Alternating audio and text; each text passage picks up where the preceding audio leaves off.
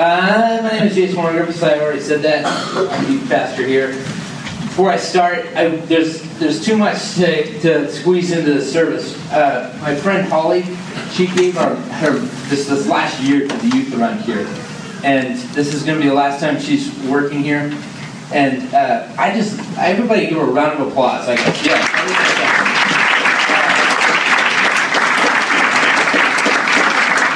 Very few people in this world will give up time and energy and life for complete strangers' kids, and she did that, and she did a really good job of it. I love it. I pray. If you got a Bible, and there's free Bibles in the back, there's going to be on the screen. It's in the piece of paper. I will warn you, if you don't open your Bible right now, there's like a 10% chance that you'll open a Bible during the week. If you want to be a Bible person, it starts to get in the habit on Sundays, bringing a Bible, opening it up, and then that'll spur you on towards opening your Bible up. It's like it bumps it up to like a 70% chance.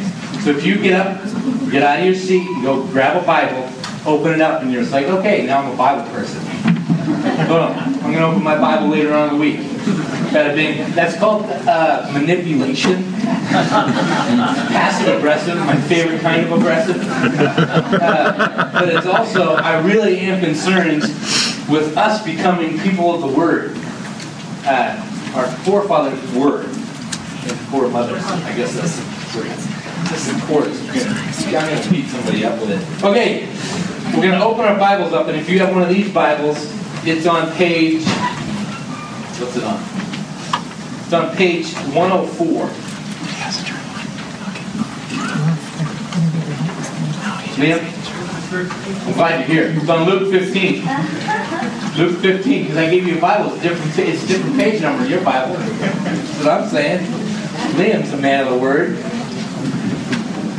We got Luke chapter 15. And just to give you a background, we started this new series called Heart of God. And I could not be more excited about this series. It's awesome. That's what I want to know. I want to know what God's heart is like. And James kicked us off last week, and he says, God holds us if you hold God. And then this week, my friend Barry Martinez says, this is the greatest snapshot of the heart of God in all of the world. This text that we're studying. And I love it. Let's do it. It says Luke chapter 15. I'm going to start with verse 1, and then I'm going to end with verse 10. Okay, now all the tax collectors and sinners were coming near to listen to him. And the Pharisees and the scribes were grumbling and saying, this fellow welcomes sinners and eats with them. So he told them this parable. Which one of you, having 100 sheep and losing one of them, does not leave the 99 in the wilderness and go after the one that is lost until he finds it? When he has found it, he lays it on his shoulders and rejoices. And when he comes home, he calls together his friends and neighbors, saying to them, rejoice with me, for I have found my sheep that was lost. Just so I tell you, there will be more joy in heaven over one sinner who repents than over 99 righteous persons who need no repentance. Or what woman, having 10 silver coins, if she loses one of them, does not light a lamp, sweep the house, and search carefully until she finds it? When she has found it, she calls together her friends and neighbors, saying, rejoice with me, for I have found the coin that I had lost. Just so I tell you, there is joy in the presence of the angels of God over one sinner who repents. Now in our tradition, I say, this is the word of the Lord, and you respond with, thanks be to God. That's awesome. I dig these stories. The first one, Jesus is talking, and he just had laid out the consequences. Lights up, lights down. Lights up, lights down. Somebody clapped somewhere. Did you remember the class? Okay. I was going to say this. Jesus, he's just said, you got to count the cost. It's not going to be easy. If you want to follow after me, you've got to actually put me above every single thing. He says, put me above heaven, put me above your family, Picture your most prized possession. Picture the best thing that you could possibly imagine. You need to put me above that. And then, who's attracted to that? People who need love. People who need God. So the sinners and the tax collectors start coming, and they're coming in droves. And Jesus is speaking, and all these people are just showing up. Notice, this was a new discovery to me. It's not the poor that are showing up and the rich that are angry. It's the sinners who are showing up. That's rich included. That's you and I. And it's the people that have all the answers. That's the people that are grumbling when Jesus starts telling the stories. And so then Jesus says, okay, I'm going to tell you a little bit about my dad, his heart. I'm going to tell you a little bit about God. So listen up. And he tells this story. He says there's this shepherd, and he's got 99 sheep, and he loses one. And he chases after the one. He chases after the one.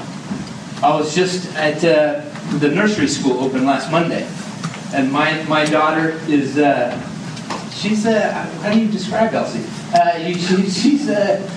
She's like a Rage Against the Machine band meeting, Beethoven. Because she's beautiful, but she's kind of biting. She will beat you up. But the door's open. She doesn't care that we're her parents. She bolts in. She's like, pew, pew, pew, pew, pew, and she's gone.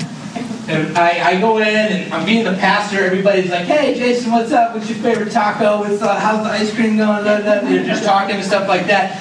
And I'm talking with them for a little while. And then Malia gives me the scared mom look. She gets me across the courtyard. She goes, she could be in our pool. She could be on Highway 51 right now. We don't know where this lady is. Everything zones out. Everything. People are talking to me. I know I'm a pastor. I'm not supposed to think this, but I'm like, shut up. I don't want you to talk to me right now. My girl's lost. My one is lost. So this first story, Jesus is describing the heart of God as kind of a crazy shepherd. A normal shepherd doesn't leave the 99 and go after the one. He's talking about a shepherd that really cares. And he's describing me on the church courtyard this last Monday. He's not going to be satisfied until he found you. He's looking for you. He's about to ditch everything. He ditches everything and he wants you. And then there's a little foreshadowing. There's a little of, oh, and by the way, we don't really get it down here. Because in heaven, there's a big old party when they find the one. And then he tells the next story. And there's this lady. And this one's outright crazy. And I said, this is like a parable, and it's more fiction. It's really fictional. And I tell you why. It's because a girl would never lose a coin. My wife hasn't lost a coin since she was born. So you're opening with this story. Let me explain. There's this girl, and she has 10 coins. They're all identical, and she's lost one. My wife, I can stare at the fridge and look for pickles. It'll be like 30 minutes. I'm just like, what's going on here? I know they're in here, but where's the pickles? My wife looks at me and says, seriously? And she grabs the pickles, like they're right in front of me.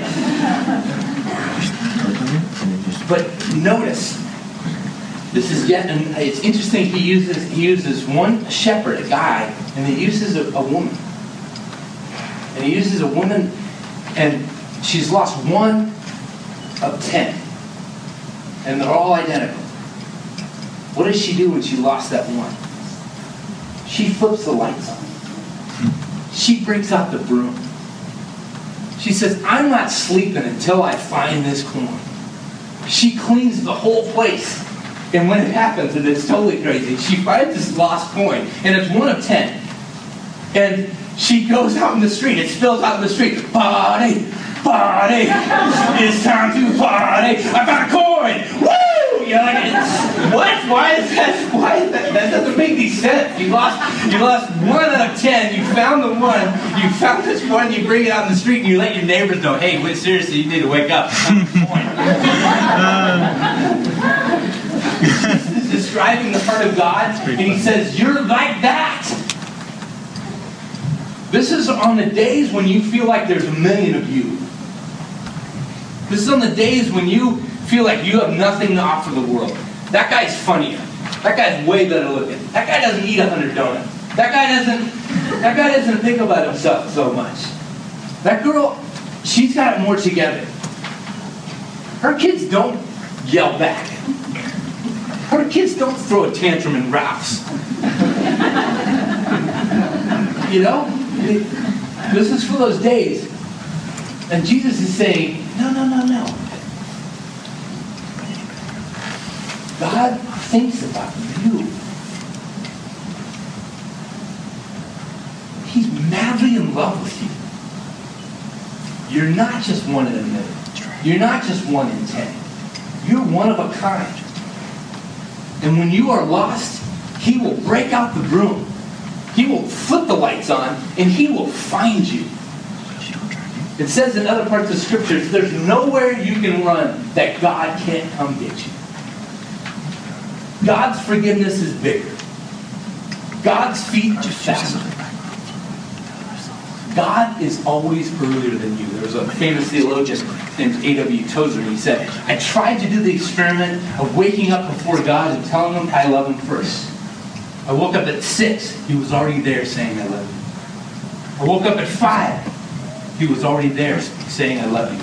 I ended up getting up at 3 in the morning, and God was already there telling me he loves me. The good news of this passage is Jesus describes the heart of his Father, the heart of God. And the heart of God is he will go anywhere to find you, and he will leave anything he's doing to go and make sure you're okay. And if you get lost, he will drop all things. He will flip the lights on. He will look under the couch. He will look in the cushions. He will look everywhere, and he won't stop until he finds you. And then it says, when he finds you, and at the end of both stories, he says, it's going to be a big old party. It's going to be crazy. Because my lost one is found.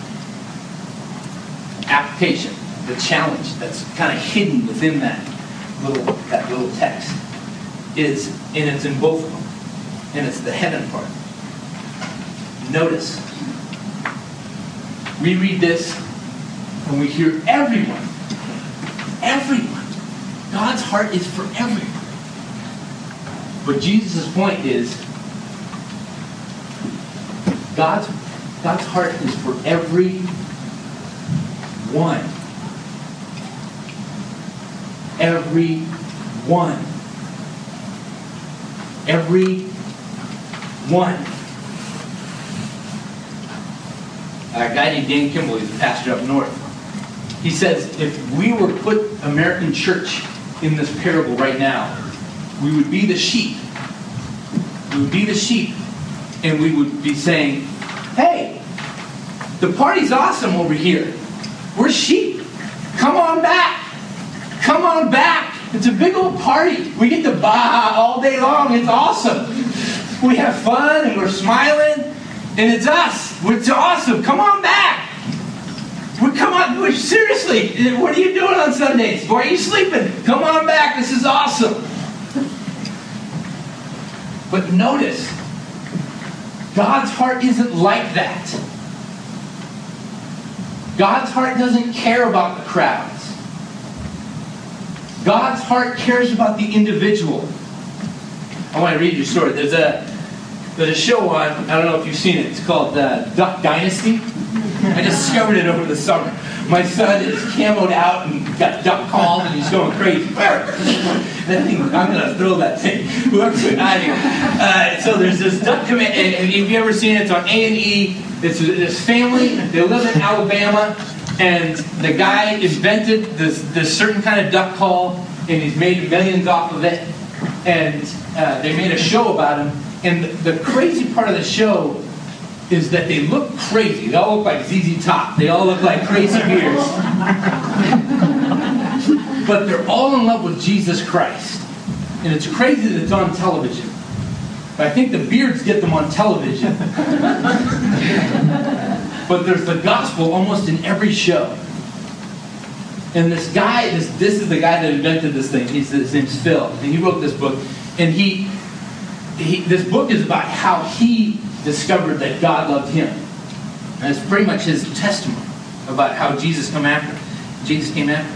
And then I want to tell you this part. Jeff, one of his sons is named Jeff, and they all have crazy beards, and they're all cool. They're all cool. Jeff went all the way through middle school without having any problems. And then we sent him to Ochita Christian School, which was pretty expensive. We figured if he went to high school there, he wouldn't get any wild stuff. But with only 4 or 5 months of high school left, Jeff broke up with his girlfriend. And then he started sailing backward. I couldn't believe it, and didn't want to believe it, to be honest. Jeff started drinking, cutting up, and using drugs. We knew Jeff was drinking because we could smell the alcohol on his breath on church on Sunday, if he'd been out drinking the night before. Willie, one of his other sons, was actually the one who brought the seriousness of Jeff's problem to our attention. Willie was working with the high school youth group at White Ferries Road Church, and he found out Jeff had asked one of the kids to go to a bar with him. Willie came to our house and said, "I'm done. We've got to do something right now. I'm just tired of it." We decided to have a family intervention. I told Jeff, "Give me the keys to your truck, the one I'm paying for." And I told him, "Son, you know what we stand for. We're all trying to live for God. We're not going to let you visit our home while you're carrying on like this. We're paying for your apartment. We're paying for your truck. You've got a decision to make. Either you're going to come home and basically live under our roof, or you can hit the road." Jeff looked at me. He lowered his head and started pouring out his sins to me. He said he'd been taking pills, smoking marijuana, getting drunk, and on and on. He was crying the whole time as he confessed his sins to us and to God. But I'll never forget what Jeff said next. He looked up at me and he asked, "Dad, all I want to ask you is what took you so long to rescue me? What took you so long to rescue me?" Our eyes are down on ourselves as a church. And I'm guilty of it too. There are people in our lives right now that are waiting to be rescued. Go to the ones. Go onto their turf. Go into their worlds. There's someone in your life right now that's been misplaced. Pushed aside. Thrown out. Turn on the lights. Get the broom out. Introduce them to the God who cares about everyone. And let the party spill out onto the streets. Be madly in love with someone as God has been madly in love with you. Let's pray. Heavenly Father, we've heard that you have a heart for us. We've heard in this text that there's nowhere you wouldn't go to bring us back to you. We've heard that when we've been misplaced, you will overturn every piece of furniture, you'll turn on every light, and you will not stop searching until you find it. Let us soak in that truth. Let us stand and feel our worth. And then from there, go chase after the ones that you've put in our lives that need to know you. That need to know your size love. I'm going to give us each just a moment of silence. Just silence and stillness. Pray that God would bring the names of the people that need to know the love of God